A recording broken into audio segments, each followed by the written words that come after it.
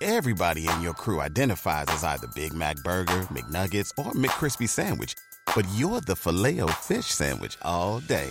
That crispy fish, that savory tartar sauce, that melty cheese, that pillowy bun. Yeah, you get it. Every time. And if you love the Filet-O-Fish, right now you can catch two of the classics you love for just $6. Limited time only. Price and participation may vary. Cannot be combined with any other offer. Single item at regular price. Ba-da-ba-ba-ba.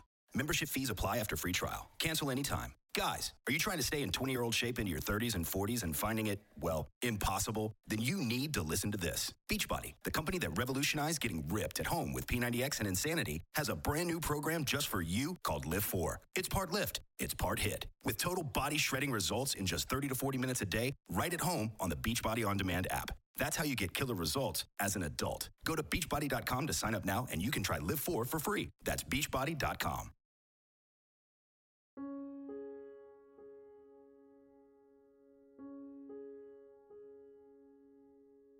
It was a chilly November morning in 1949 when a 70-year-old Arizona mining prospector named James Kidd left the $4 a week shack he rented and was never seen again.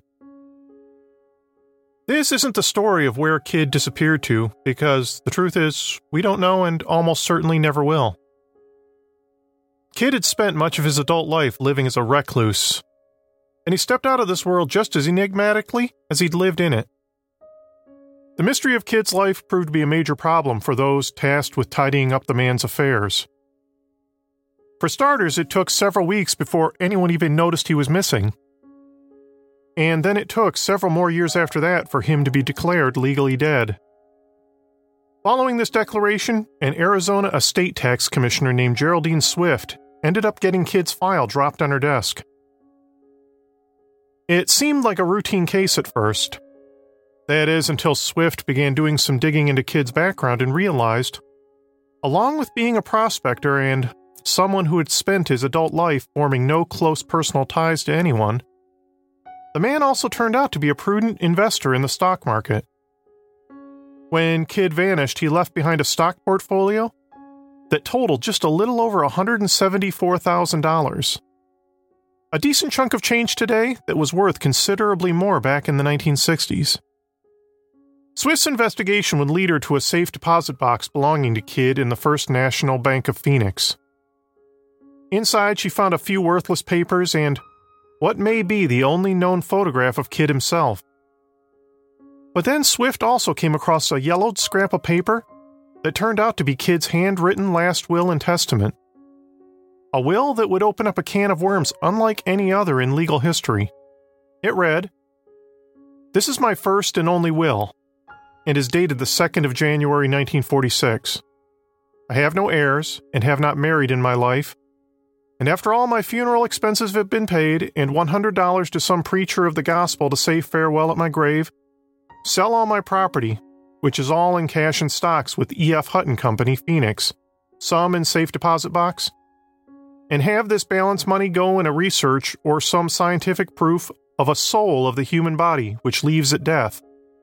I think in time there can be a photograph of soul leaving the human at death. James Kidd." It wasn't long after that when people began scrambling to get their hands on Kidd's money.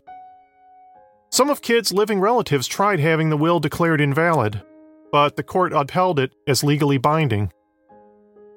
In 1967, probate court judge Robert L. Myers heard 133 petitions from various individuals, many of whom made some rather outlandish claims in an attempt to prove the soul exists. The media began referring to it as the ghost trial of the century. Ultimately, Myers awarded Kidd's estate to the Barrow Neurological Institute of Phoenix, stating that they were the best equipped to carry out the research as described in Kidd's will. Later on, though, the case was appealed and the bulk of the estate ended up going to the American Society for Psychical Research, who used some of the money to finance research into people who claimed to witness evidence of the soul leaving the body at the time of death. The one thing no one, not the ASPR, nor any of the people who came forward during the trial, was ever able to do, was produce the one piece of evidence James Kidd specifically stipulated in his will: a genuine photograph of the soul leaving a human body at the time of death. One thing that often occurs with any new technology is that there are those who immediately fear it. This was certainly the case with photography. From the early days of photography, it was referred to as the black art. This was ostensibly because of the dark silver nitrate stains left on a photographer's hands. But some say this nickname also came about because of those who believed it to be a type of black magic and sorcery. It's for these same sort of reasons that some Native American tribes refused to have their photos taken, out of their belief that the photo would steal a bit of their souls. When you think about it, photography and death go hand in hand.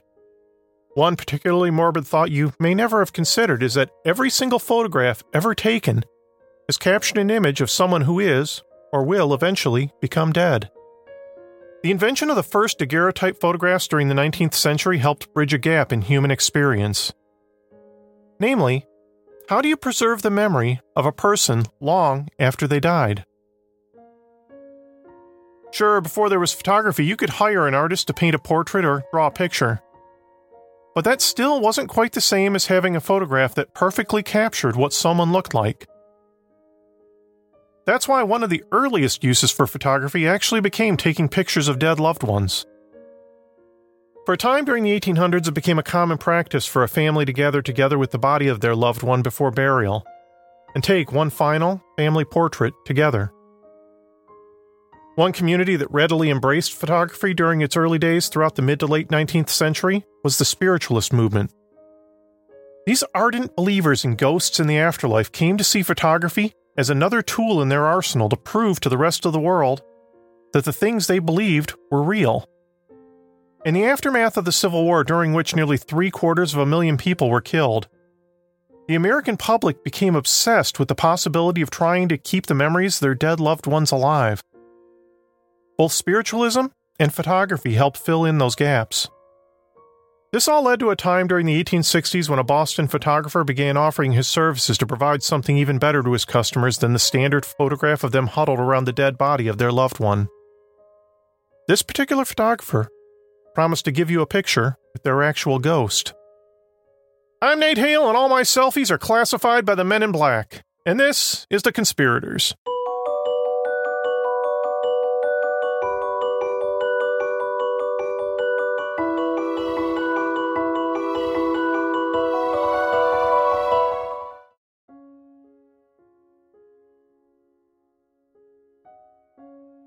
They say that the eyes are the windows to the soul. During the 1830s, there were a few people who believed this more than Louis Daguerre, the French artist and printmaker who invented a process for fixing images on silver-plated sheets of copper.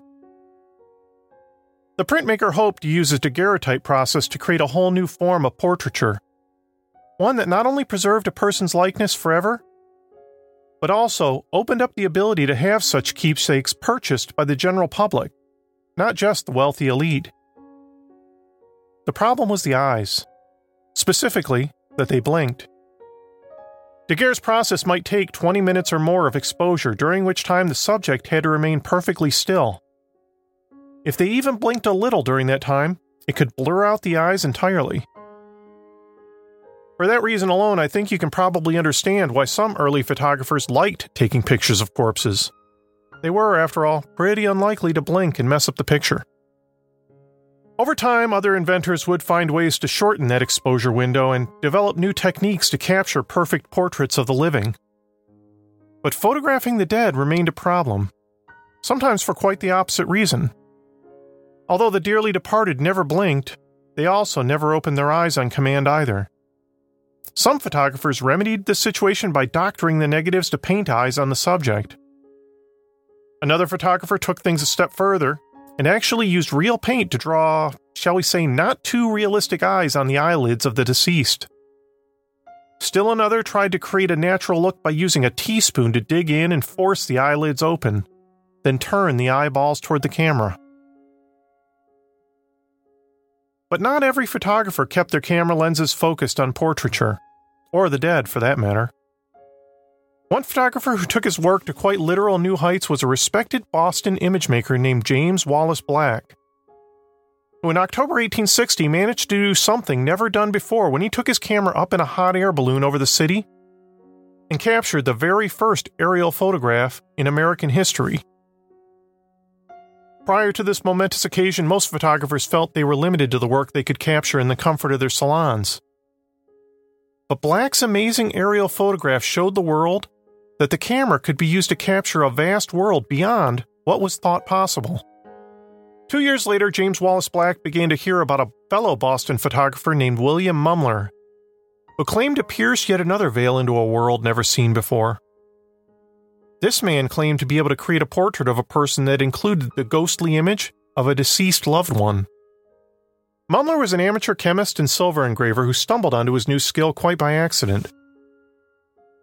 For a time, he made a decent living working at Bigelow Brothers in Kennard, one of Boston's most prominent silver engraving shops. But he eventually left that firm and started his own engraving shop just a few blocks away. It was here that he met a young woman named Hannah Green Stewart, who ran her own photography studio just a few doors down. Mumler was instantly captivated both by Hannah herself as well as her photography business.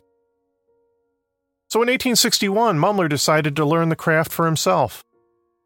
One day when he was alone in Hannah's studio practicing taking self-portraits, he was startled to see another figure standing next to him in one of his photographs. It was the translucent image of a young girl standing next to him, whom he later identified as his deceased cousin. That's the story he told later on, at least. In truth, we don't know the series of steps leading up to the creation of William Mumler's first ghost photograph. Whether it was a simple accident involving an inexperienced photographer learning the ropes, a deliberate hoax, or even a genuine photograph of a ghost. What we do know is that Mumler's future wife Hannah Stewart would help steer him toward what he would do next with his strange photograph. Hannah, you see, was a spiritualist, and it's through her that Mumler became introduced to the spiritualist community.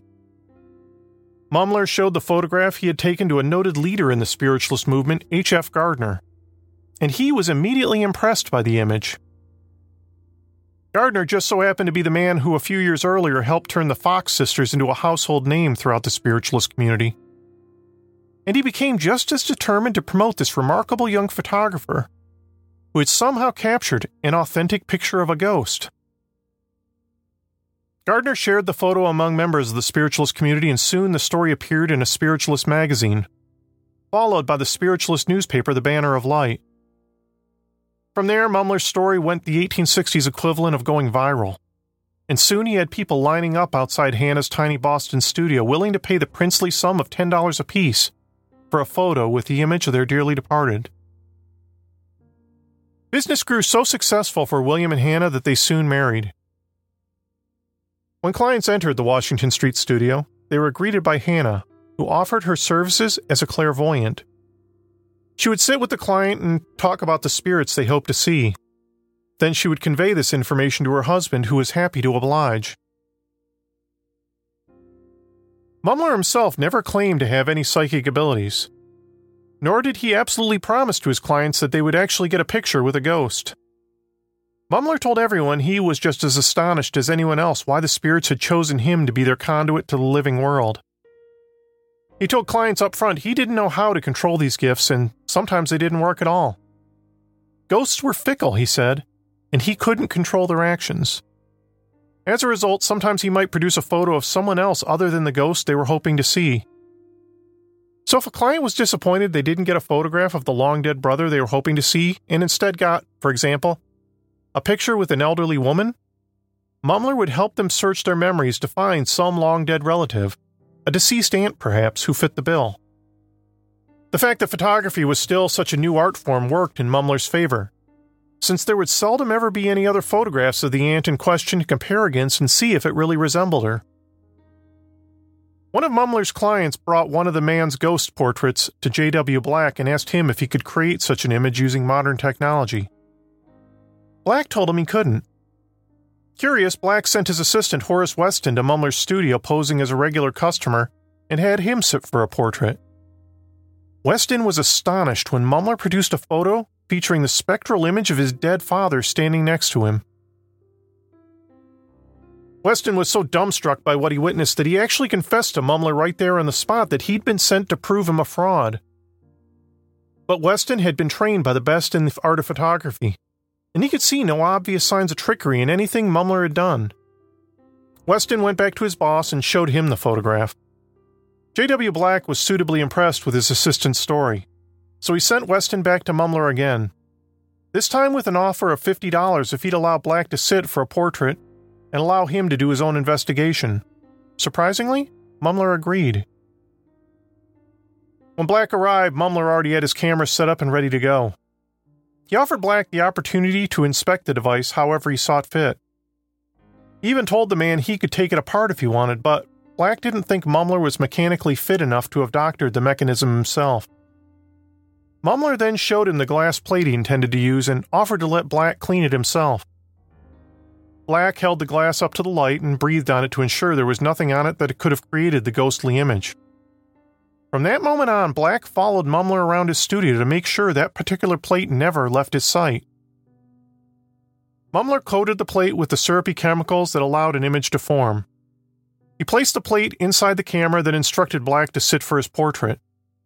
From there, the picture was taken, and Mumler even offered to let Black develop it himself. But Black declined, saying he wouldn't want to ruin the photo since he wasn't familiar with Mumler's darkroom or the particular chemical formulas he used. Black's demeanor soon went from curious to astonished as he watched the image develop before his very eyes. For there, standing with one arm leaning on Black's shoulder, was a man he recognized. It was Black's father. But this was impossible because the man had died when J.W. Black was 13 years old. Black left the studio shaken to his core. He had gone in convinced he'd be able to detect some obvious evidence of fraud by William Mumler. But even when he asked Mumler how much he'd charge for the photograph, Mumler gave it to him for free. Following J.W. Black's revelations, other photographers stepped up trying to debunk William Mumler's work. Among these was another prominent photographer named L.H. Hale, who managed to create a reasonable facsimile of William Mumler's spirit photographs. But the Spiritualist newspaper Banner of Light pointed out that Hale was only able to do this by using two negatives and printing one on top of the other. Mumler only used a single negative in his work. Despite the best efforts of many professional debunkers, no one was ever able to come up with a logical explanation exactly how William Mumler was able to produce his remarkable photographs. Although one could only presume that Mumler's experience as an amateur chemist and engraver had allowed him to come up with some technique that allowed him to copy an image from one photographic plate to the next. But just because no one could properly say exactly how Mumler was deceiving the public, it didn't mean he avoided suspicion either. In one instance, Mumler took a photograph of a grieving woman with the ghostly apparition of a brother she had recently lost in the Civil War. This was all fine and dandy until the brother showed up alive and well sometime later. But instead of accusing Mumler of being a fraud, the woman, who was a devout spiritualist, insisted it must have been some sort of evil spirit trying to deceive her.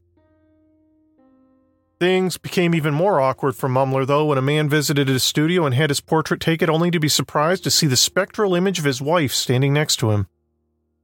The problem was, his wife wasn't dead, and she too had visited Mumler's studio for a portrait sitting not long before. Even though no one knew exactly how he was doing it, suspicion immediately began to swirling around Mumler that he had somehow transferred the wife's image from one negative to another. Fellow Bostonian, amateur photographer, and former Chief Justice of the United States Supreme Court Oliver Wendell Holmes published an essay in Atlantic Monthly in 1863 in which he gave step-by-step instructions on how to create a double exposure on a negative. While Holmes didn't specifically call out Mumler by name in his essay, he clearly had the man's work in mind while he described how despicable it was to deceive a grieving individual by giving them false hope they might see their lost loved ones again. Holmes described a situation where a grieving mother who recently lost an infant might be deceived by something as simple as a piece of bunched-up fabric that might be mistaken for a baby's face. But Mumler's photographs went well beyond obvious things like tricks of light and shadow on balls of fabric. The photos he produced looked completely human and recognizable, other than the fact you could see through the ghostly figure. Everybody in your crew identifies as either Big Mac Burger, McNuggets, or McCrispy Sandwich. But you're the Filet-O-Fish Sandwich all day. That crispy fish, that savory tartar sauce, that melty cheese, that pillowy bun. Yeah, you get it.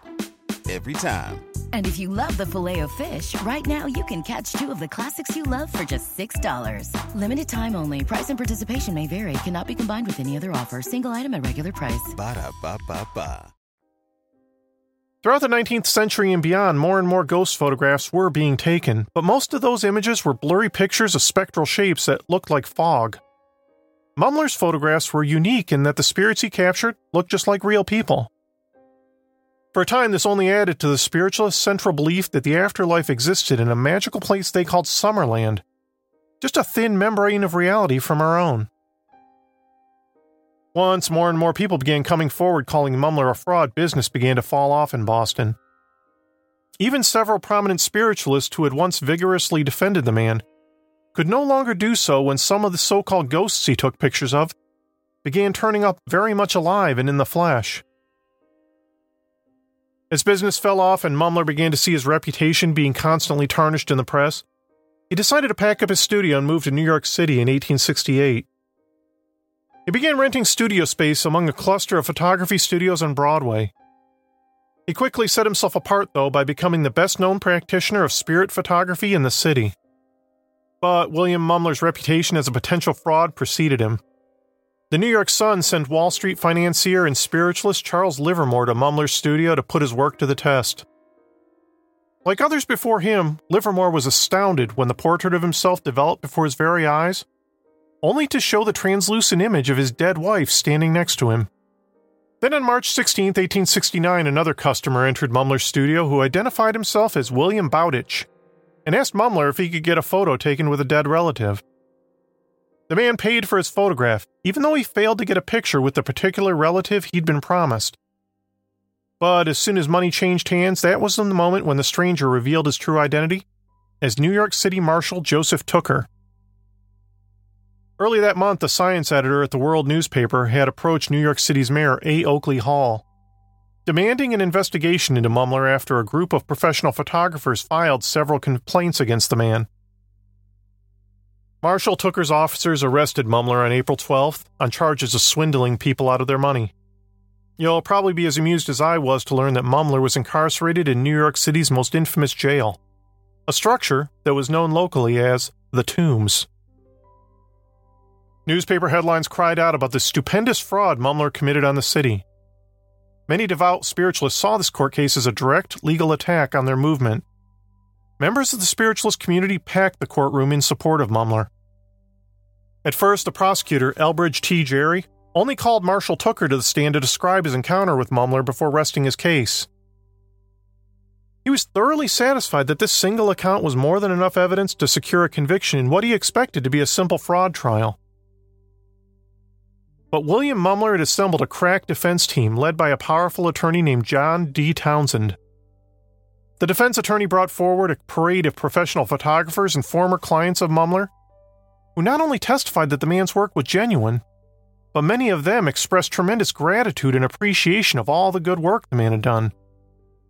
At one point, they even called Judge John Edmonds, a former justice of the New York Supreme Court, to the witness stand. Judge Edmonds shocked everyone when he told the court he could not only see the dead, but that he'd actually communed with them while deliberating some of his trials. He believed Mumler's spirit photographers were the real deal as well. This came as a 1-2 punch when next the defense brought forth to the witness stand a woman named Luthera Reeves, who gave a heart-wrenching testimony that the ghostly little boy in the photograph Mumler had taken was indeed her long-dead son. She said she could prove it was her boy since the child in the photo featured the same telltale curvature of the spine her son had while he was still alive. As this parade of character witnesses came forward, the prosecution began to realize they were on the verge of losing this case if they didn't step up their game. Prosecutor Gerry reopened the case and now began to bring forth his own army of expert witnesses to fight back. They gathered several of their own professional photographers, who testified about the many ways in which a photograph could be manipulated to create the ghosts that appeared in Mumler's images. Gerry even called none other than P.T. Barnum as his expert witness in the art of flim-flam and fooling the public. Barnum had recently published a book, Shredding Spiritualism, as nothing more than a bunch of con artists out to deceive grief-stricken and gullible people. In that same book, Barnum described how he had purchased a number of spirit photographs from William Mumler to add to his collection of oddities. And at the same time, Mumler had more or less confessed to him the pictures were fakes. But alas, Barnum couldn't back these claims up with any evidence other than his own word. Any record he had of the sale, or even the photographs themselves, had gone up in smoke after a fire destroyed his museum back in 1865. Mumler's defense attorney pounced on Barnum and accused the Greatest Showman of perpetrating the same sort of fraud his client was accused of on the public. Attorney Townsend pointed out that Barnum routinely sold tickets for people to see such obvious frauds as the Fiji Mermaid, which was nothing more than a monkey's head and torso sewed onto a fishtail. Barnum responded by saying the difference was his exhibits were all in good fun, and that he gave people their money's worth many times over. Mumler, he said, was milking grief-stricken people for more money than they could afford. William Mumler took to the witness stand and testified in his own defense, swearing under oath that his photographs were genuine, although he admitted to not fully understanding exactly how they came to be or why the spirits chose him. During closing arguments, Attorney Townsend spoke for 2 hours describing Mumler as a modern-day Galileo, whom the public would have hanged had he been alive that day. Prosecutor Jerry responded by giving his own fiery closing statement, describing the immense damage such obvious fraudsters as William Mumler committed on the very fabric of society with their trickery. The judge didn't take long for deliberation. He announced that whereas he was morally convinced William Mumler had practiced fraud and deception, he also felt the prosecution had failed to prove their case beyond a shadow of a doubt. As a result, he ordered the defendant be set free. This middling verdict failed to satisfy anyone on either side of the argument. The professional debunkers couldn't claim victory and say that justice had been served. Nor could the spiritualists who had rushed to William Mumler's defense say the courts had vindicated their cause. Following his release, William Mumler returned to Boston, where he mostly gave up spirit photography.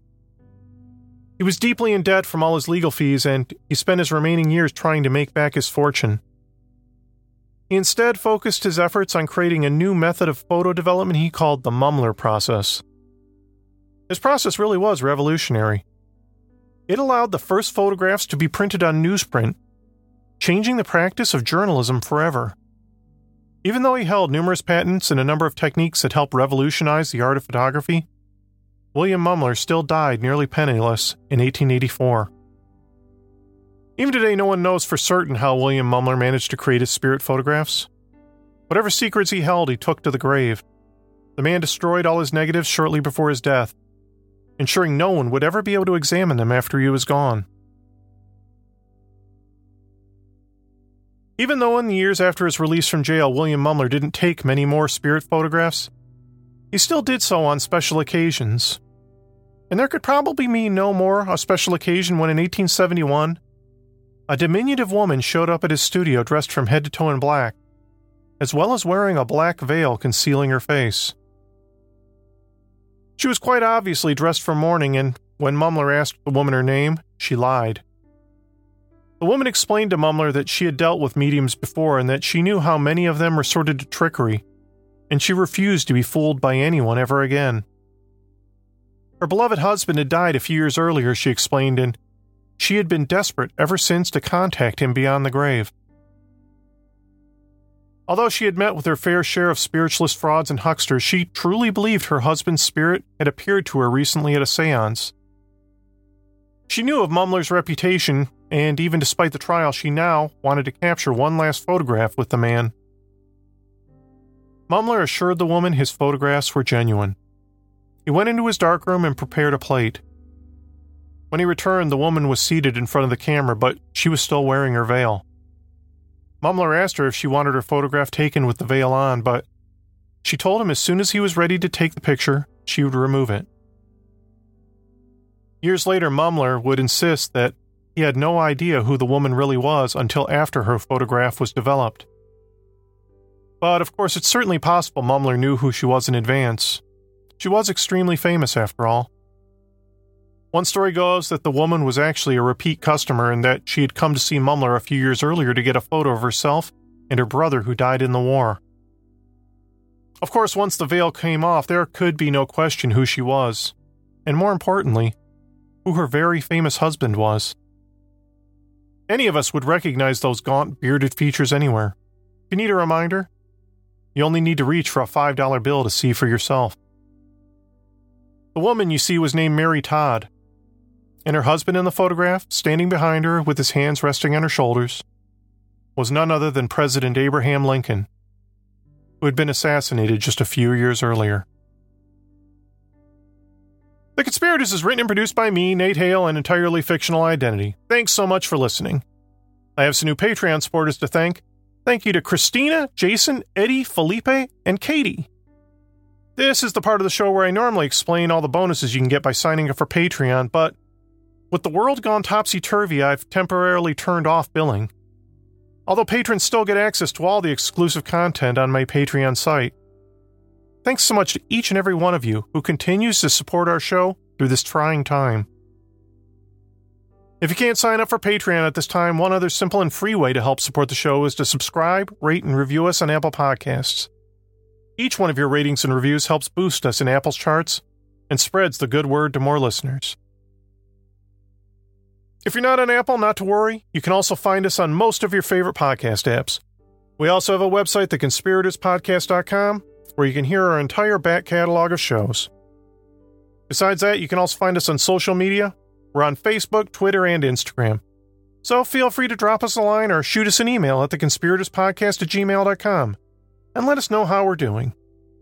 Thanks again for joining us, and I hope you'll be back next time.